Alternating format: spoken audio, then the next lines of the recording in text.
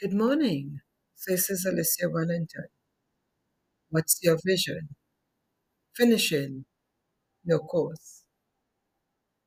When my husband was diagnosed with end-stage colon cancer in 2012, I was reading for my master's degree. Consequent to his diagnosis, I took a sabbatical from my studies, which eventually lasted 5 years. As a result, a degree which could have been completed in 2.5 years took 10 years.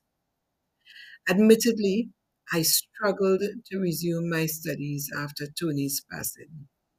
I was angry with what I believe then and still believe are the lies, and snares, and traps of our societal norms that our societal norms have imposed upon us under the guise of success. I didn't care to finish the course. I took it took a direct word from the Holy Spirit from Hebrews 12:2 to get me into compliance in finishing my course. It says, looking unto Jesus, the author and finisher of our faith, who for the joy that was set before him endured the cross, despising the shame, and is set down at the right hand of the throne of God.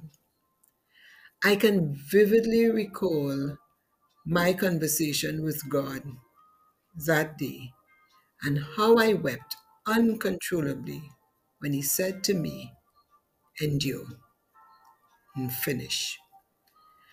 From this conversation and that of Paul and Timothy in 2 Timothy 4:7, which says, I've fought a good fight, I have finished my course, I've kept the faith.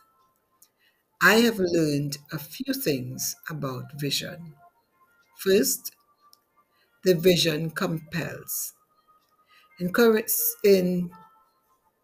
Corinthians 9:16 to 17, Paul says, for when I preach the gospel, I cannot boast, since I am compelled to preach. Woe to me if I do not preach the gospel. If I preach voluntarily, I have a reward. If not voluntarily, I am simply discharging the trust committed to me. Second, fulfilling the vision requires self discipline and sacrifice. 2 Timothy 2:3. Thou therefore endure hardness as a good soldier of Christ. 2 Timothy 2:8 to 9. Remember Jesus Christ, raised from the dead, descended from David. This is my gospel, for which I am suffering even to the point of being chained like a criminal. But God's word is not chained.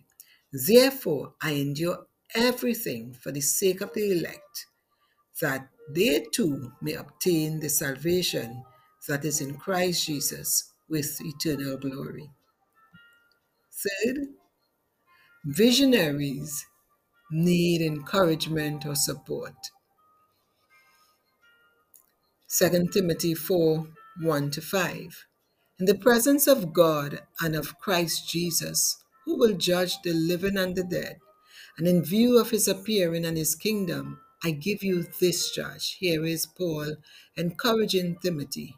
Preach the word. Be prepared in season and out of season. Correct, rebuke, and encourage with great patience and careful instruction. For the time will come when people will not put up with sound doctrine. Instead, to suit their own ears, they will gather around them a great number of teachers to see what their itching ears want to hear. They will turn their ears away from the truth and turn aside to myths. But you keep your head in all situations, endure hardship, do the work of an evangelist, discharge all the duties of your ministry. Fourth, Not everyone who starts finish. 2 Timothy 4:10. For Demas, because he loved this world, has deserted me and has gone to Thessalonica. And the fifth, God stands with and sustain his visionaries. 2 Timothy 4:16 to 18. At my first defense, no one came to my support, but everyone deserted me. May it not be held against them. But the Lord stood at my side and gave me strength, so that through me the message might be fully proclaimed and all the Gentiles might hear it. And I was delivered from the lion's mouth. The Lord will rescue me from every evil attack and will bring me safely to his heavenly kingdom. To him be glory forever and ever. And finally, completing our vision is in the mind and heart of God because he himself finished his course. Jesus said in John 19:30, "It is finished." With that, he bowed his head and gave up his spirit. And in Genesis 2:2, the Bible says, by the seventh day, God had finished the work he was doing. And so on the seventh day, he rested from all his work. I pray that you will be encouraged to finish your course. God bless you and do have a wonderful day.